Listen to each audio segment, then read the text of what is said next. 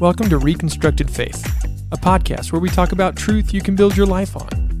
We hope to dive into the hard conversations of life and faith and seek out reasonable, substantive answers. My name is Colson Lechner, and I'm joined by Chris Sherrod and Chris Legg. This is Reconstructed Faith. All right, we're here, Chris and I, and once again, we are without Colson for this part of the conversation, and so we're missing him, but he'll be back very soon on the podcast, and so given that we don't even know exactly what order things fall out, we don't know if you've been missing him or not. So here's what we're going to do. We just recorded last week a podcast with a relatively well-known atheist podcaster named David Smalley.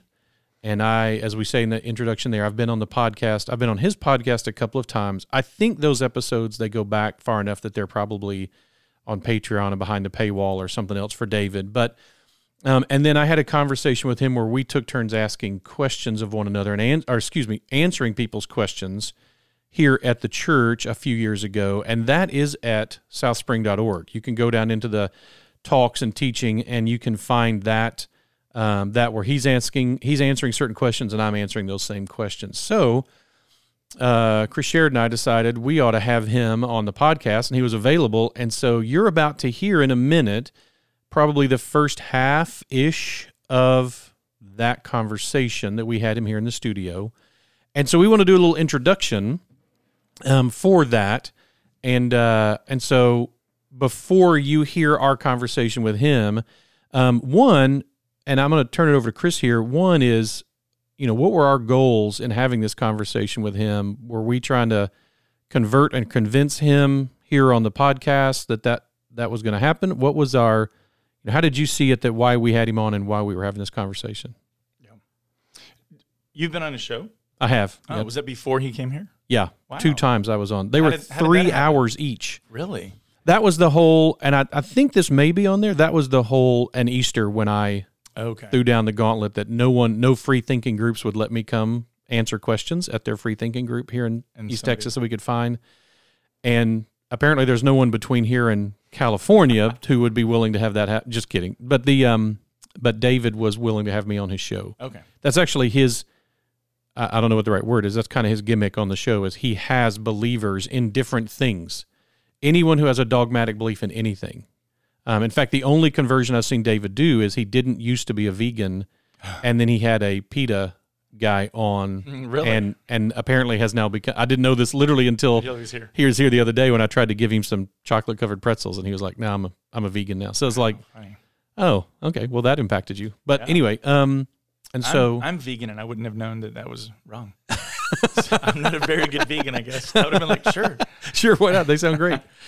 So anyway, what were you thinking when we were decided to have him on? What were you hoping to accomplish there? Well, I'd actually talked to I was asking some of my kids just to pray for it to go well, and one of the things I specifically told them was I don't want this to turn into a debate. Right. Our goal, even with this podcast, is to listen to and try to understand reasons for people deconstructing their faith, right, and then answer that or help them reconstruct it. And so, especially, I didn't realize how he had been raised, that he was, raised in the church and things like that, and really until that morning. So our goal was, let's hear your deconversion story or your deconstruction story, and it's just one of those things where so many things we could have spent hours on just a topic. Yes, and I think both you and I, everything in us wanted to be like, oh, no, but what about, because before you know it, we're talking about iron chariot wheels. And it's like, no one is really interested in that right now. Right. And part of that is because he kept bringing other issues up. But I think as people listen, we want them to hear his real story. Right. And think for themselves. Right. Are those good reasons or not? And then let him say stuff. And so we were trying, I think we did a pretty good job of letting him talk. Yep. And maybe trying to throw out a few things, but again, most of ours were questions. I feel like, and all of a sudden, but what about this or what about that? And all of a sudden, we're talking about abortion, we're talking about Pharaoh, and the death of the firstborn. Like, we're talking about so many things that I'm just going, man. Each one of these things, this isn't why we. And again, it's like we want to be friendly and nice and not turn it into this big debate. And neither of us came. I would say if we ever do something like that, we need to have like parameters. Like, okay, we're That's- only yes. going to talk about morality. Or Yes. we're only going to talk about. That's actually so David likes to do the conversational thing, and a lot of people on that side of the aisle do.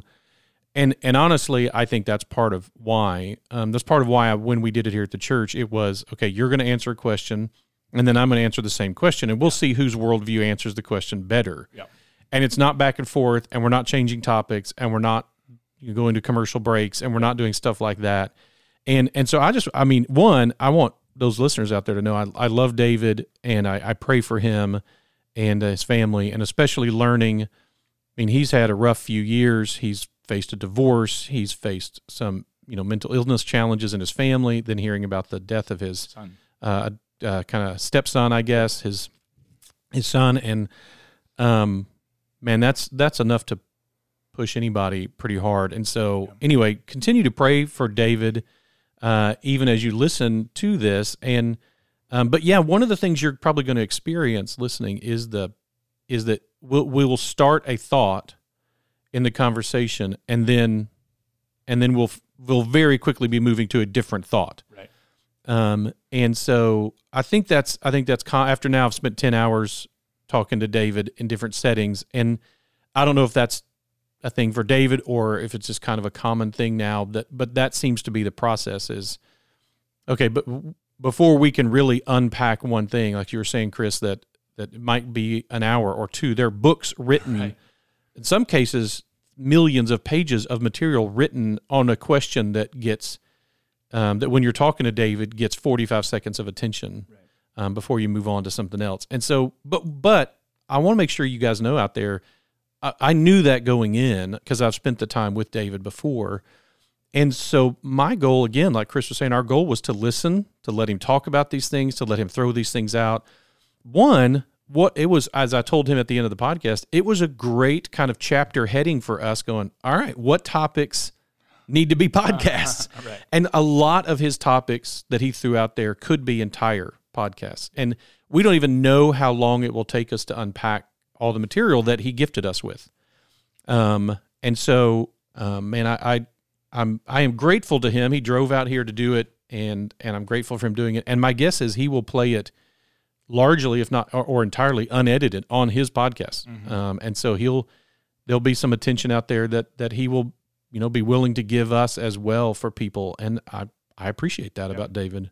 I would say one challenge before you listen to it is to put on your own thinking caps and try to think logically. Did that make sense? Or a big one that we already talked about was anyone can throw out any claim.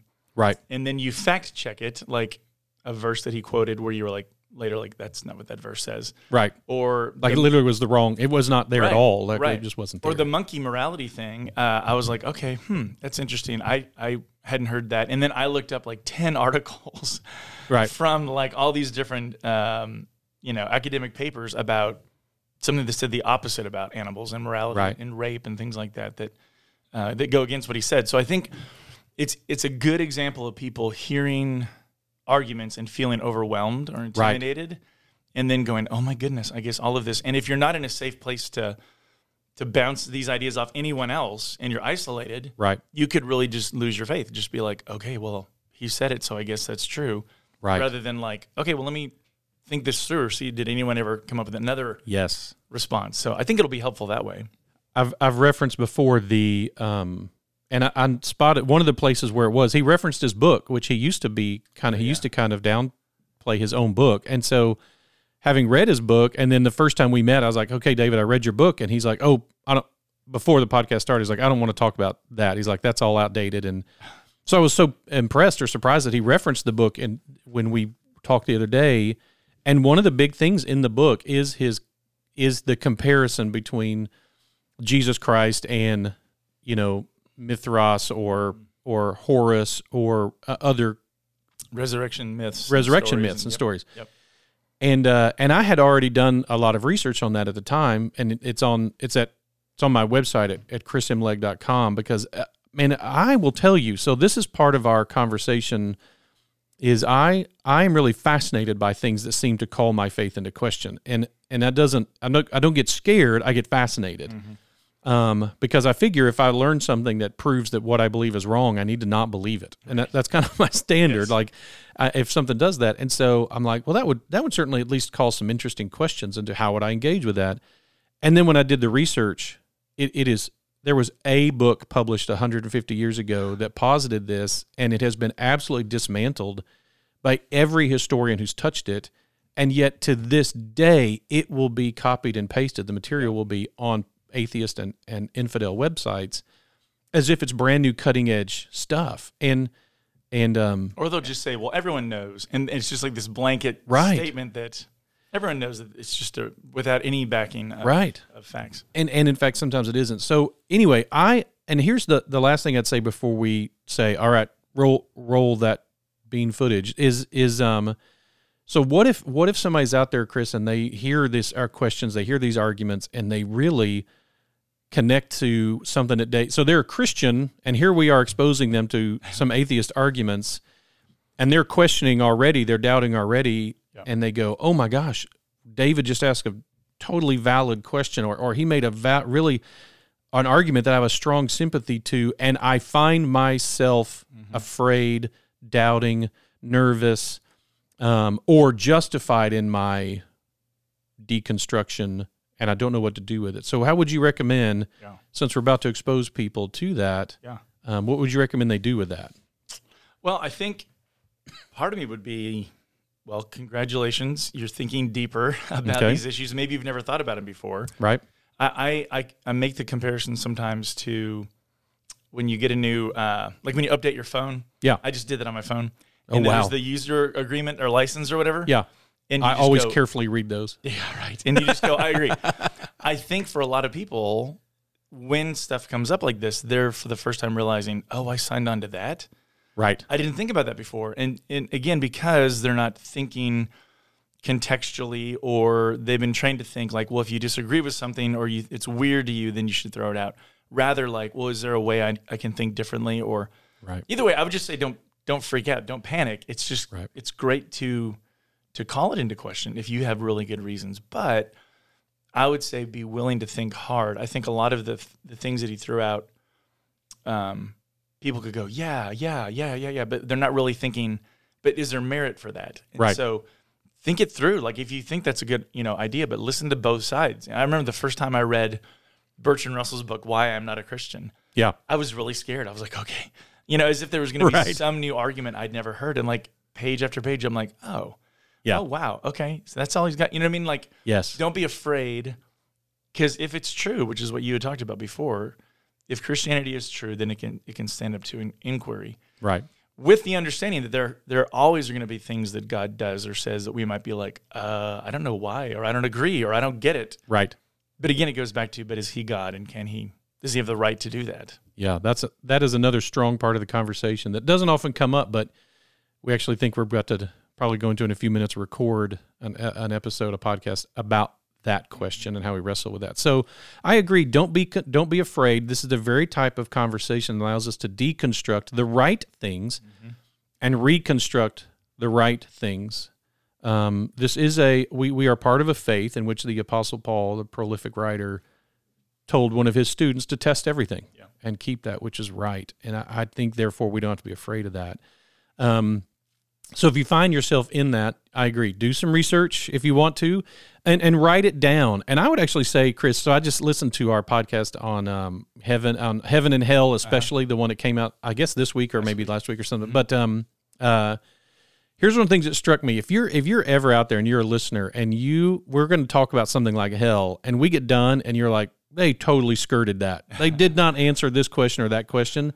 Call us on it. Send an email in and or whatever to the podcast, and we will look at it and we will come back and re-engage with it. Because if we do that, that probably just means we got distracted, or forgot that was part of the question or something. And we're not at all afraid to get called out on that. So, all right. So, and then the goal will be, after you listen to this, next week, the podcast will be us responding to the part you listened to. And then the next week will be the other part of the podcast with David. And then the next one after that will be us responding to some of those things. And Lord knows, we'll see where that goes. So here we go with our good friend, David Smalley. Yeah, sure. Take it away. Let me just tell you, I appreciate you guys doing this. This is great. This open dialogue is going to be so important. But yeah, and also letting me use this audio because I did drive a long way to get here, so that's going to be great. Yeah, thank you, appreciate that. To have content for my show because 24 hours, right? What do you mean? That's how long you drove? I drove, 22 from Los Angeles to and then another, pretty much. It adds up to, I drove from Los Angeles to Dallas. I'm a stand-up comedian, and I had shows in Addison. I had one last night, the Addison Improv, and I'm there again Wednesday on the 29th. Really? And then that's my primary job. I do that, and I host my podcast, David C. Smalley Podcast, where I'm an atheist, and I speak with believers typically who are either questioning or they come on to tell me why I should join their faith. Mm-hmm. It's always a really good, fun dialogue. And then I do a live monthly podcast at the Hollywood Improv where we have a couple of celebrity comedians on. We deal with some current events or, make fun of some goofy country song or talk about something in political news. And then we bring up-and-coming comedians, let them do 2 minutes each. Okay. And then they get live feedback in front of a row of celebrity panels in front of the audience. They tell them what they think about them right then. And you would think it would be mean, and it's really not. Every comic that did it on the first one we did, they came up and they were like, man, that was so helpful. They gave me such good notes. They weren't even worried about the audience. Right. Because as a comic, you get used to failing in front of people quite often. And so it's helpful. Same for pastors, by the way. Yeah, I bet. Anybody who goes out there, anybody who goes out there, man, you put yourself out there. You realize that's a part of it. You're gonna have to go fall on your face sometimes. So. Yep. So yeah, that's what I did. I was a believer for the first, I would say, 16 to 18 years of my life. I had some doubts, had some questions. Started asking my preacher and pastors. I was a musician. I was in the music ministry. I was a drummer. Wow. And I was considering going to school to be a minister. And I just kept having these questions. And so I started reading the Bible on my own. I was baptized. And the moment that I was baptized really is what made me go, wait a minute, this is really official. And I'm really joining something important. And I remember the moment, and I talk about this in my book, and this is why I called it Baptized Atheist, because the moment I was baptized, the pastor said, he goes, do you believe Jesus Christ died for your sins so that you may enter the kingdom of heaven? And I said, yes. And then he said, then you're hereby saved in the name of the Father, the Son, the Holy Spirit. And when he dipped me in the water, just it felt like time stopped. And I was just like, in that brief moment as I paused my breathing, I thought, how does punishing the innocent pardon the guilty? That makes zero sense. Why would he allow his own son to go through that for just me? Mm-hmm. And why would he create this entire plan that would be so hurtful to so many people, including his own son? If he's in charge of the rules, he could make this so much easier. And then I was out of the water and I thought, so I had all of these doubts start rushing in. And then I immediately was being given my assignments for soul winning and door knocking. Yep.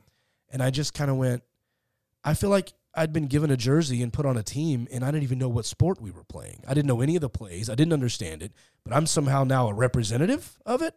And I noticed as I looked into it, a lot of religions do that. Mormons and the people who are barely just like 17, 18 years old into you're the spokesperson. You're going to be hit with so many questions. That's rough, So typically it's the other way around. The person who knows more is the one who should be knocking on doors. Like, Chris should be the one knocking on the doors going, I'd like to talk to you about our Lord and Savior, because he's going to have answers for some of the questions. So I felt like a lot of that was already worrying me. And I think the pastor saw some doubt on my face because he just said, he didn't even look at me. He just leaned down and he goes, son, you can't just say you believe. You need to know this to be true in your heart. Mm-hmm. And I just went, I don't. I need to do research. I need to figure this out. Yeah. So I read the entire Bible and I chronicled my work, and I was trying to resolve these issues. I was trying to help other people with my doubts, and I ended up becoming an atheist in the search for God. So that's kind of, and then then I started a blog. I wrote the book, became editor of American Atheist magazine, started the podcast, and for the last 11 years, I've been still searching for answers as a non-believer, having pastors, preachers, and believers on the show to talk about their faith and why I should have faith as well. Wow. So that's kind of my elevator pitch story. And did you grow up in California? No. I grew up in Texas. I grew up in Fort Worth, Texas, and moved to Los Angeles. My podcast got somewhat popular. Podcast One in Beverly Hills reached out to me, offered to move me out to Beverly Hills. Wow. So just like Jed Clampett, I loaded up the truck and moved. And then I'd always kind of flirted with stand-up comedy, and really kind of started seriously in 2016. And so immediately, because I had an audience or a following from the podcast, we could quickly pack out comedy clubs. So the clubs didn't really care that I was inexperienced. They cared that I put butts in seats, I should say. And so we did. We started packing out. Are you going to bleep out butts? No. I don't know how Christian this podcast was. We've done worse than that. Okay, just checking. I'm running everything because last night I was the opposite of this, and now I'm on a Christian podcast. Yeah, so I'm really trying to do your best, but okay. We'll probably make it. We'll be okay. Okay. We joked about having, for me or Chris, a buzzer that would, but it's strange words. It's weird words that we're strange about. That's the other ones, but that's a whole other conversation. Gotcha. Yeah, so thankful, I was thankful for the podcast audience because I was able to sharpen my comedy. But you've changed the name of it. Yeah. It's no longer Dogma Debate. No, it was Dogma Debate for a while, and then I don't like saying these words, but my publicist was like, you need to make it your name because there are people who know Dogma Debate and don't know David Smalley. I'm trying to get David Smalley on radio interviews and booking comedy clubs, and you're wasting an opportunity for people to know your name. So we changed it. They got to put my face in all the graphics. It's a little a little embarrassing, but for branding, they're right. That's what they needed to do. So yeah, so now it's just called the David C. Smalley Podcast. And I also branched out. I don't just do religion. I take anyone who has a strong belief about anything. We do, people who believe in astrology and crystals and ghosts and near-death experiences and Reiki healing and all of these sort of fringe beliefs. I just kind of challenge those in a respectful way and say, show me evidence for why you believe what you believe. Yeah. So that's kind of the point. But I try to keep it light as a comedian without making fun of the person that's on the show, which is kind of a delicate line to walk, Yeah. I feel like especially today. Yeah. Today's, you know what I mean? Like people are so sensitive. Absolutely. So when did you come out here before to the church and do the live debate thing here? Is that 2019? 2017. I went and looked it up. It's been that long. It's been that long. Wow. Yeah, in 2017. So I was on, if you remember, so the way we met, I challenged at an Easter service, I kind of unpacked the rational case for the resurrection, and then made a comment about how frustrating it was that I had tried to get in with any of the atheist, agnostic, free thinkers groups in anywhere in Texas, in East Texas especially, and none of them would let me come. None of them were willing even to let me just come, much less come and ask me. I was like, I will come. I'll sit in a chair in the middle. That's bizarre to me because every group I know would love to have you to have that discussion. So man, that's shocking to me. I literally they might have thought you just wanted to show up and preach to a bunch of atheists, which they wouldn't allow. But yeah, right. If you're willing to be questioned and to sit and talk, I don't know who would turn that down. That sounds fascinating. Well, apparently everybody around here. So what happened was, a guy in the audience knew about David's podcast and said, well, I don't know about the atheists around here and such, but I'll bet this guy will talk to you and we'll do it. And so I was on the show twice back then in 2017. And then we had you come out here, or you came out here, and you and I sat on stage. And actually, David and I sat on stage and took turns answering questions that people asked. And by the way, that's my favorite thing to do. Yeah. Like, honestly, as much as I love stand-up comedy, I love doing that world. I love that. I love acting. I was on a Nickelodeon TV show as a bad guy. And by the way, if you see that, those kids were for real scared. Like that. Because the script didn't call for me to run at them full speed, but I was in character, Anyway, it's called Danger Force if you want to look it up. Okay. But I was on that show. I was a criminal in a couple of Ring commercials, breaking into, houses and stuff. And I think that kid saw some of those commercials and had nightmares I was going to say. of me crawling through his window, and then I just show up at his job. It's a little bizarre. But, at the end of the day, I love sitting with a pastor or preacher in front of a congregation, putting a face to this and going, atheism isn't some dark art where we're, eating kittens and babies and painting our fingernails black in order to, light candles and create demonic. Like, it's just this so misunderstood concept. Many of us paint our fingernails black, but for different reasons. It's because it matches our pants, you know. There's different reasons for it. And there's a humanist side to this. There's most of the people, and this is going to sound weird, and we can get into the conversation why in a minute, but most of the people I know who at one time were believers and are now atheists, it's because of the love they have in their hearts for humanity that make them turn against the God of the Bible. So these people are really loving, they're really peaceful, yet they're sort of branded in our society as evil or demonic, and it's just not the case. It's quite the opposite. They're some of the sweetest human beings you'd ever meet. So that level of misunderstanding is why I love having those conversations in front of congregations. It's a really eye-opening thing for a lot of people. And I brought my mom last time, too. Yeah, oh yeah. My mom was swarmed at the end of it because they were like, how do you have a son that's an atheist? How do you talk to him? Does he come to Christmas? Does he come to Easter? There were so many questions for her. You know. Yeah. Yeah, she loved it. Yeah. In fact, you were with, I think your wife and son were with you as well at the time. Yep, and daughter, too. I don't know if my daughter came. I don't remember if she was, I don't think she made it for whatever reason. I don't think so. No. Okay, so here's one of the questions I had. And by the way, that is still on, if you go to southspring.org and you go down the seminars, I checked this morning to make sure it's still there. You can go back and watch that that footage as well. Is there a number? Conversation. It's video too? It's video. Oh, Yeah, it was video and audio. Video. I was probably picking my nose and all kinds of No, we were in front of everybody. We were both well behaved up there on the stage. Well, is there a number to it? Like, how can they find it? Like, if they get to it, they scroll through. I'm sure it's if it's at South Spring and you go to talks or teaching and you go down to the seminars, it's right there on the main page. Oh, okay. It's easy to find. Very easy to find. All right. Cool. So that's at southspring.org. The one of my questions, I was curious, we've not talked, a lot has happened in your life and a lot has happened in the world since 2017. And one of our conversations that we have periodically is the need to deconstruct faith in humanity, which is obviously kind of the opposite of a humanist perspective. And so I was curious for you, big area, any changes in your beliefs in the last 4 or 5 years, any changes in your beliefs or any viewpoint changes or any different questions, any questions you've now had answered that you're like, okay, I need to take that off the table as a barrier or whatever. Just curious. You know, maybe spending a lot of time in comedy clubs with a bunch of drunk people at 3:00 in the morning. Maybe I like humanity a little less than I did last time, but overall, no, it's pretty, still pretty solid. I mean, I would say that some of the Bible verses that I would latch on to early on, I don't know if I did this in 2017. Okay. I have applied a little more context to and stopped using those as arguments. Okay.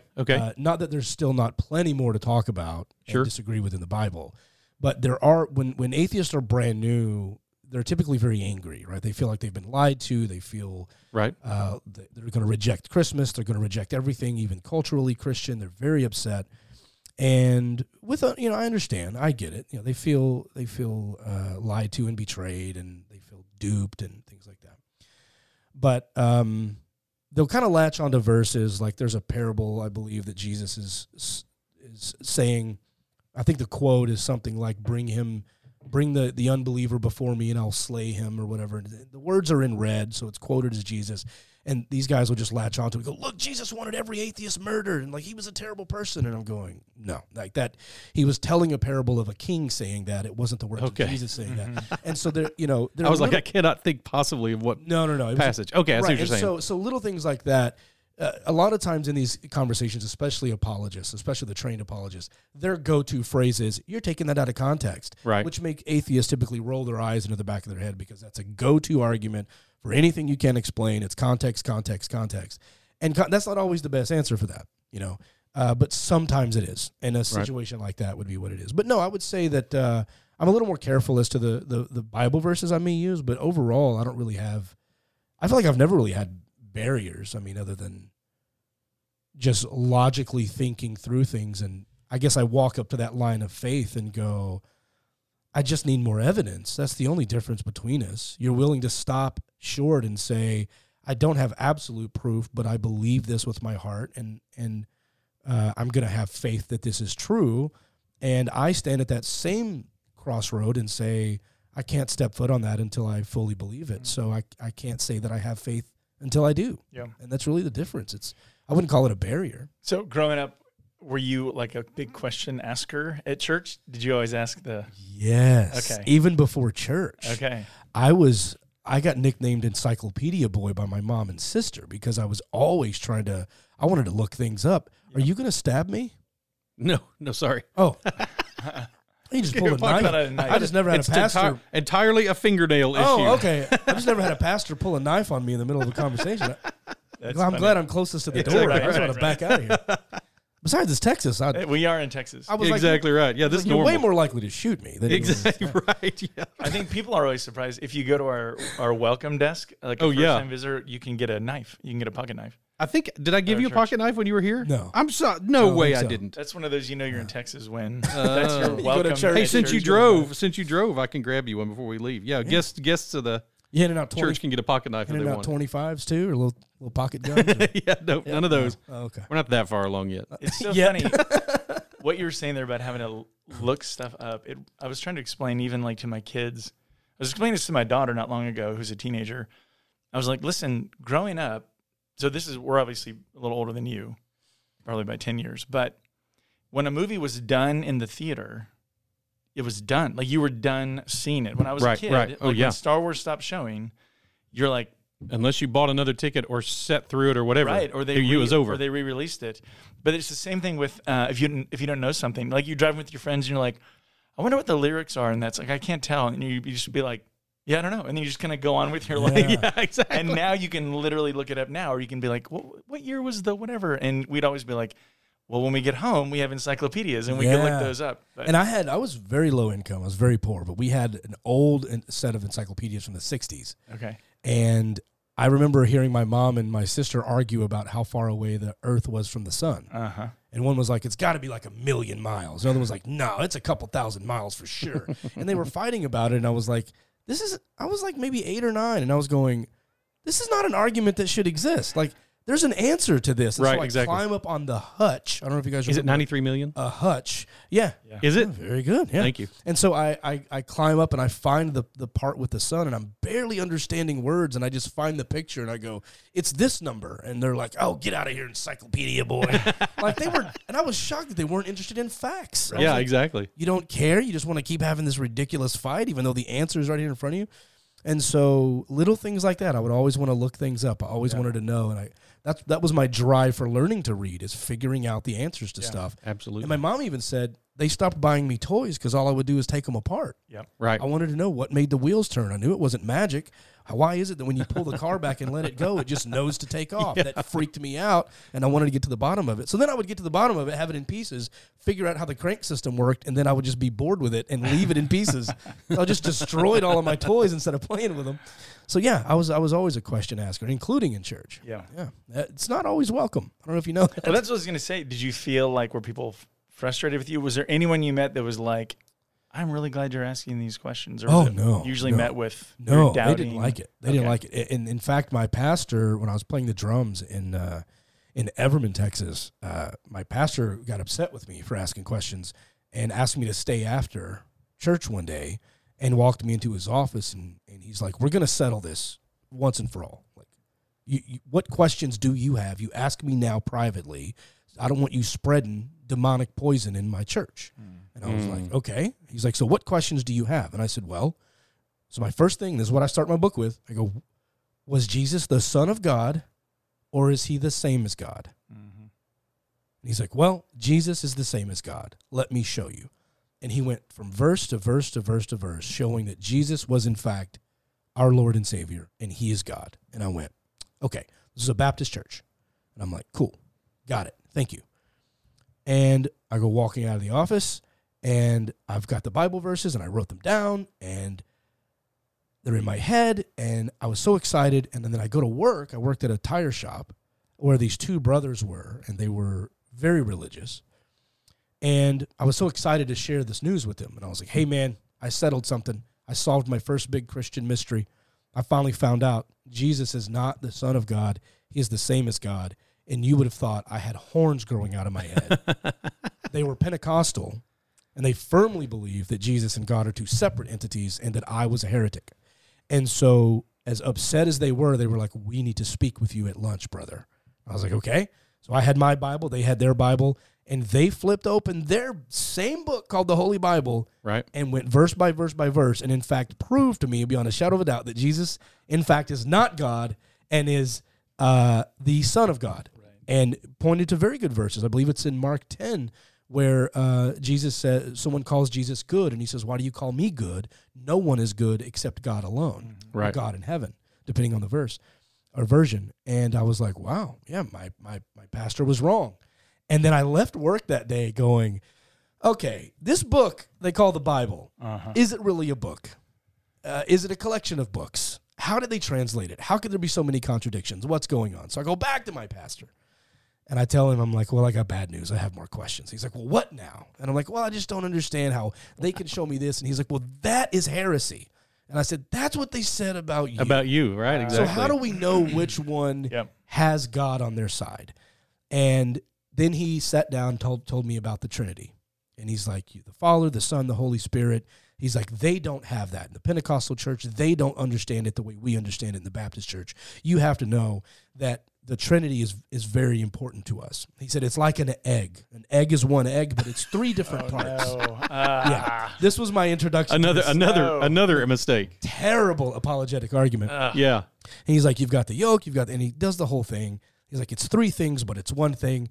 And even as a 16-year-old, I remember walking out of that church, and as I'm going down the steps, I'm thinking, because he had told me, he goes, you can be you're a father, you're a brother, you're an uncle, but you're still David Smalley. And I was like, yeah. And then I remember as I was walking down the steps, I thought, yeah, but I can't be an uncle to my niece and a brother to my niece and my niece's father, not to the same person. Yep. Right, and I'm already confused as I'm walking out. So my confusion time got smaller and smaller.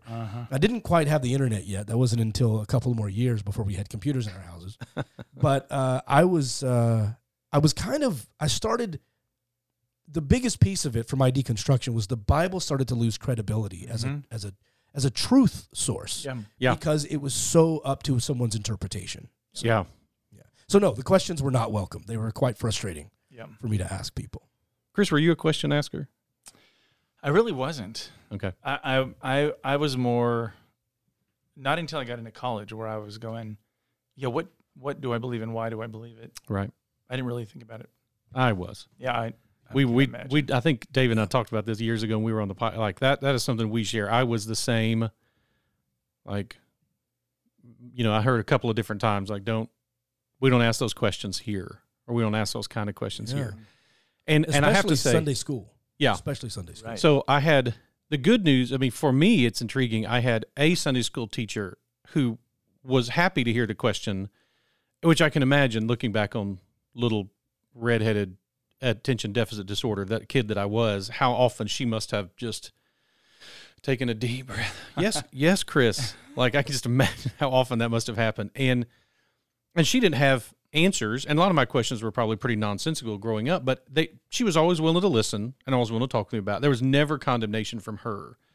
Other people within the church, there was some more. And then moving churches when I was 14, there were some Sunday school teachers who had a hard time with the questions. We don't ask those kind of questions. But the good news was the pastor himself and my student minister never had a problem with it. Mm-hmm. And so, I mean, I just went through, by the way, my kids who listen to podcasts called that the old man cough.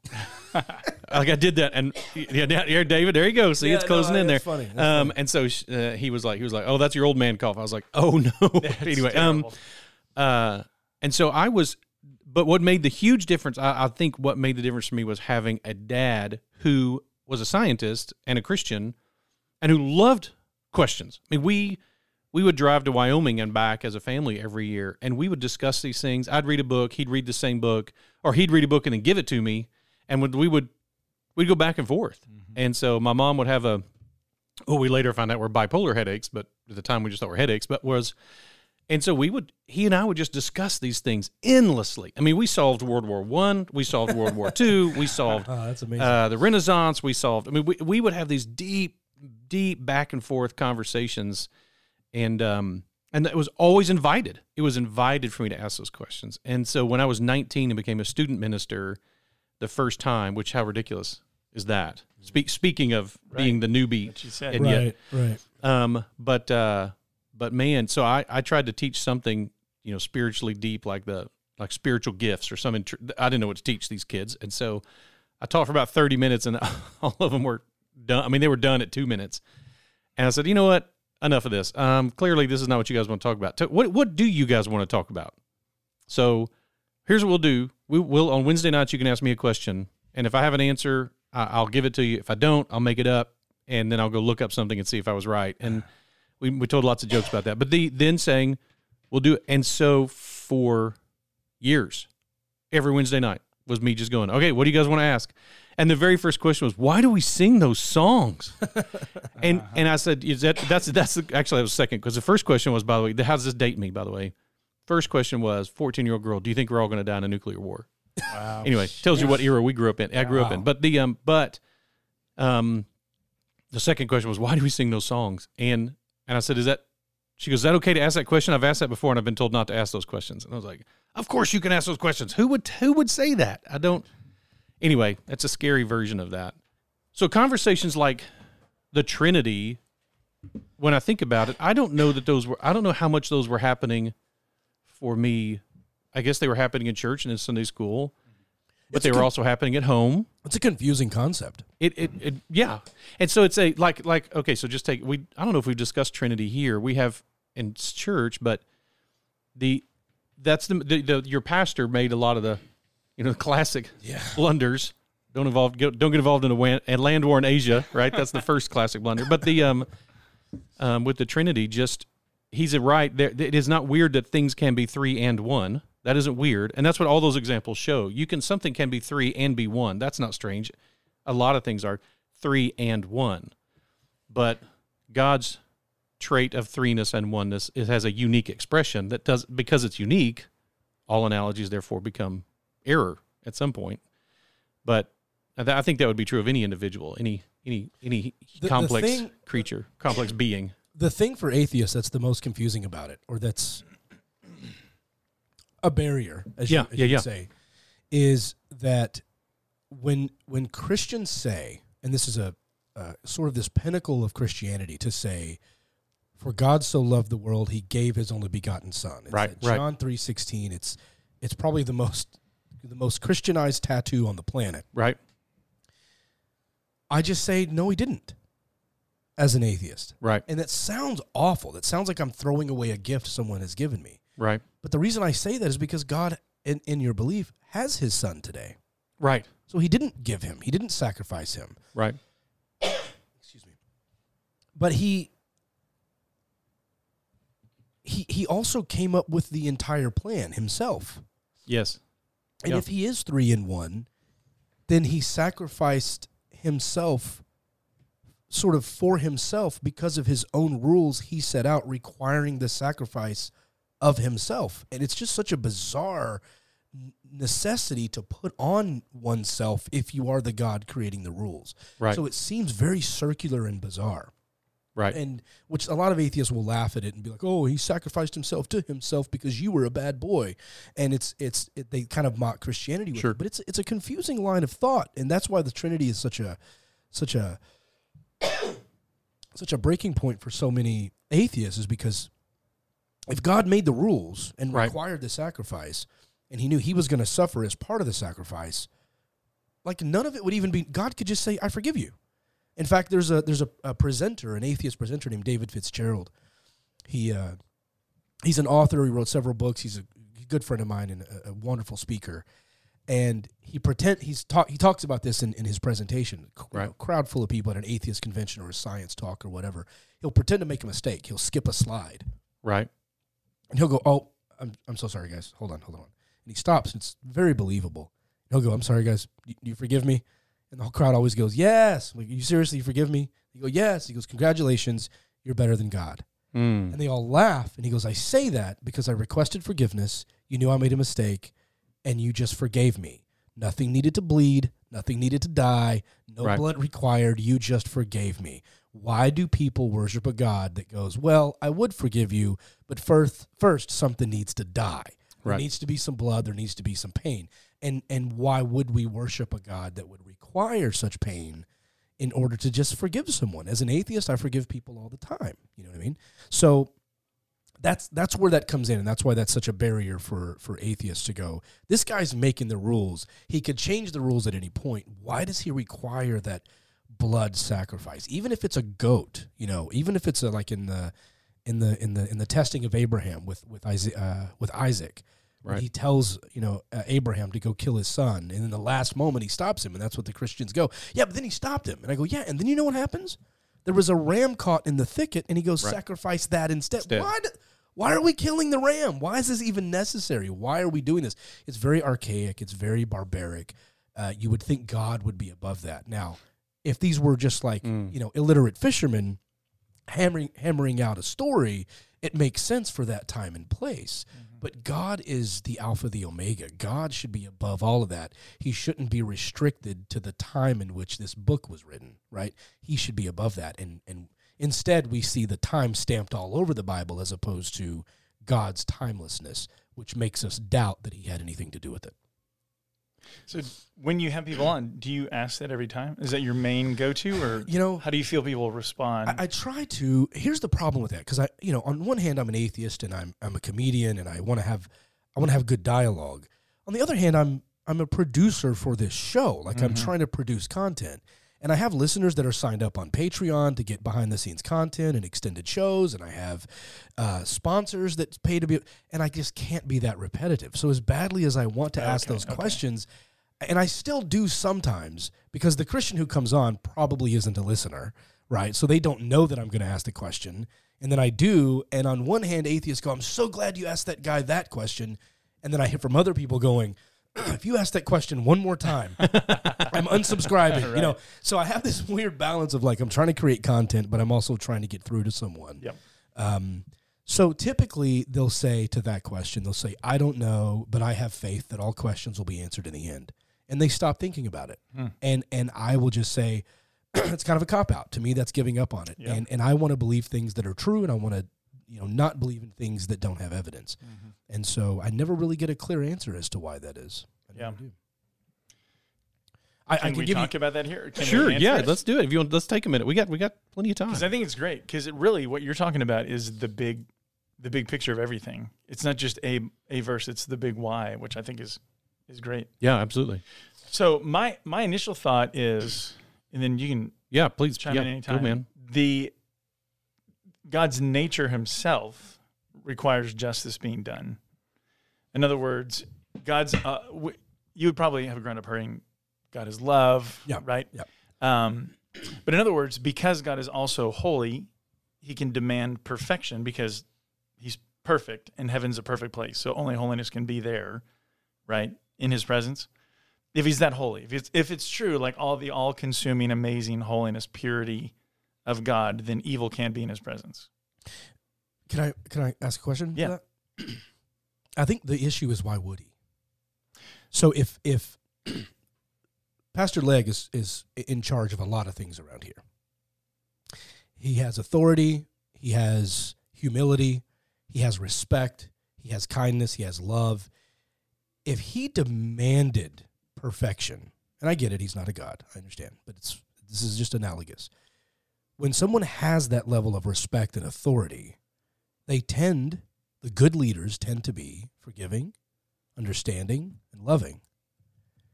If he instead demanded absolute perfection or instant justice, eternal fire, burning in pain and blood, I don't think he would be the pastor of this church much longer, right? And I think the same is true for leadership, for presidents, for anybody that we look up to and respect. We might fear a crazy president who did that, but I don't think we would respect them. Yeah. So I know God can demand perfection because He's so holy. But the question is, would something that powerful and that holy, what reason would He have to demand perfection?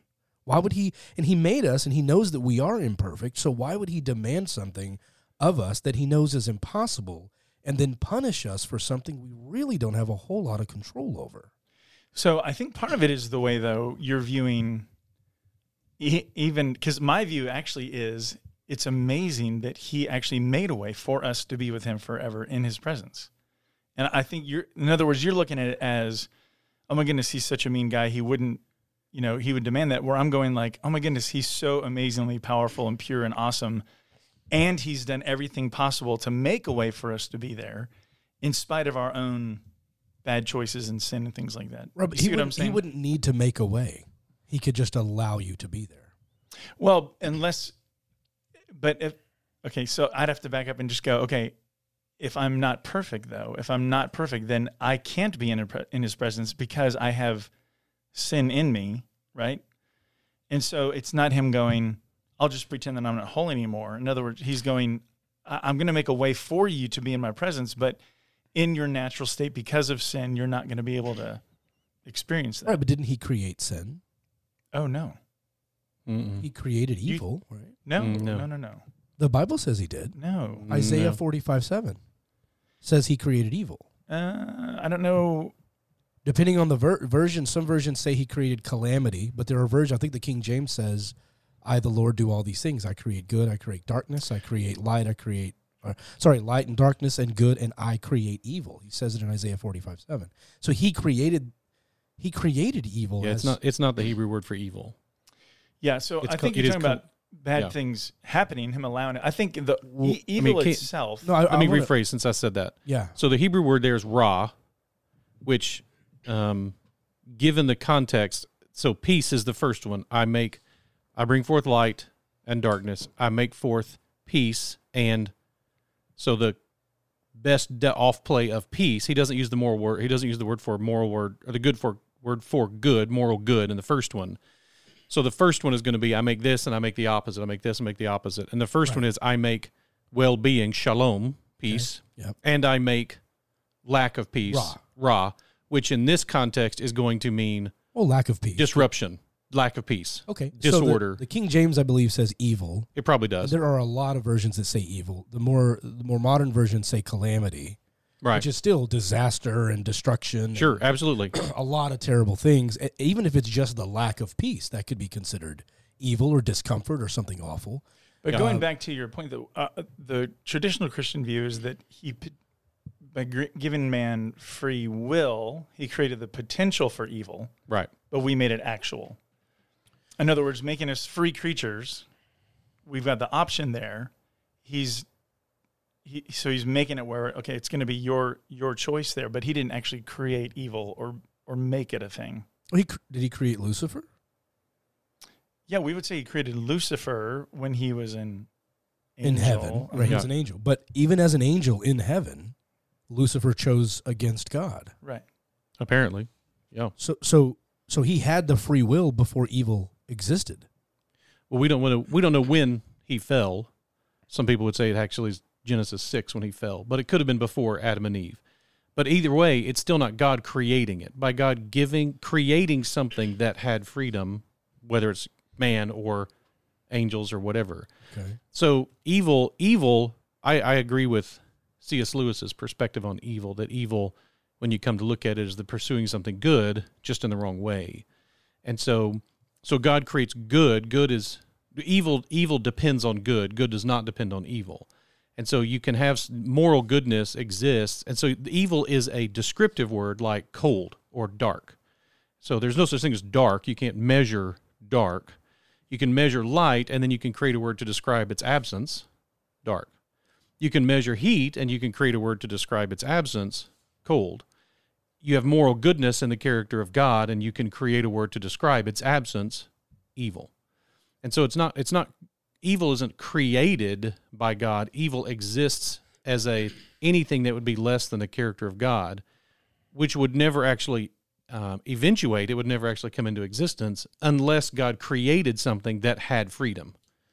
And that would then, if that thing chose something other than the character of God, you would call that evil. So God isn't creating moral evil any more than he would create darkness. He would create light, and then a thinking things would have a word for its absence. So that Bible verse that says he did create that, what do you think they're getting across there? So what he's in Isaiah, he's clearly describing, I am the creator of all of this. Like I'm the source behind this. He's kind of flexing that I do everything. Yes. So like, the calamity, he is. I think he is saying, I'm the one who made. Right. I'm the one who brings peace. I'm the one who, and I think actually, I mean, that would be a separate question, which I think is a tough question. And you and I it's been a long time, but I think we spent a long time talking about it, is what we would call natural evil or natural suffering, like tsunamis and earthquakes. And that's probably what he's talking about there is I create calamity, big things like that. Thank you for joining us for this episode of Reconstructed Faith. If you enjoyed what you heard or were challenged, please leave us a review.